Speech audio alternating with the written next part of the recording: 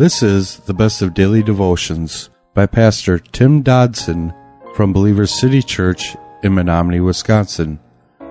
For more information, go to believerstogether.com. How does Christ's death make us friends with God? I mean, God is holy, and He won't be associated with sin. And all people are sinful, and all sin deserves punishment. But instead of punishing us with the death we deserve, Christ took our sins upon Himself. He paid the price for them with His own death. And now, the way to friendship with God, well, that's been opened by Jesus Christ. Through faith in His work, we become His friends rather than His enemies and His outcasts.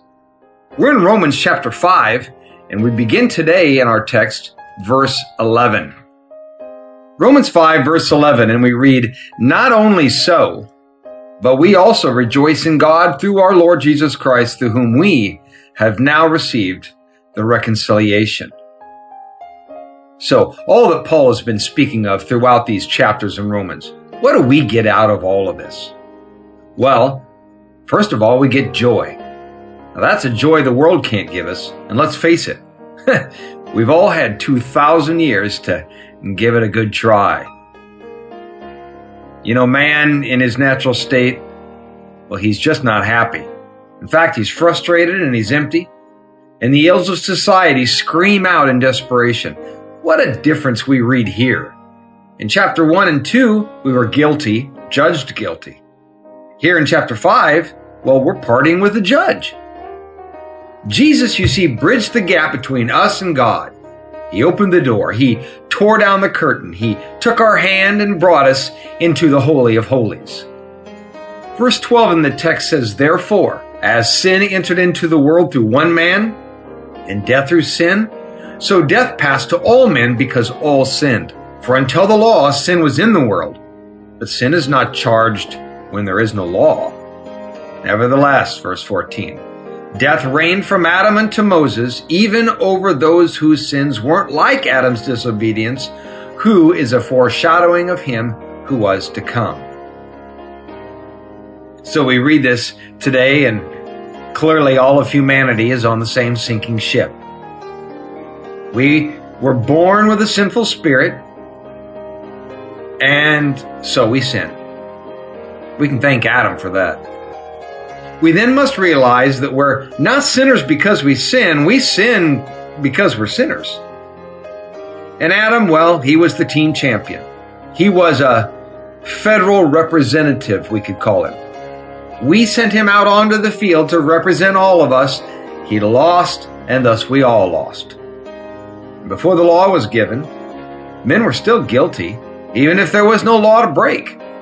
We were all guilty because of Adam. Our proof of this is that sin brought death, which is a direct result of sin entering into the world and into our lives. We even know that on sad occasions, even babies sometimes die.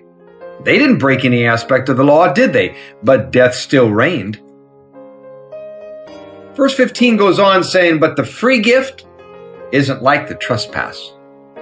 For if by the trespass of the one that many died, much more did the grace of God and the gift of the grace of one man, Jesus Christ, abound to many."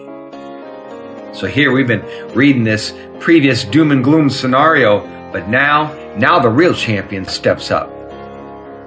Yes, we inherit the guilt, though certainly we added our own debt, but we also inherited the gift.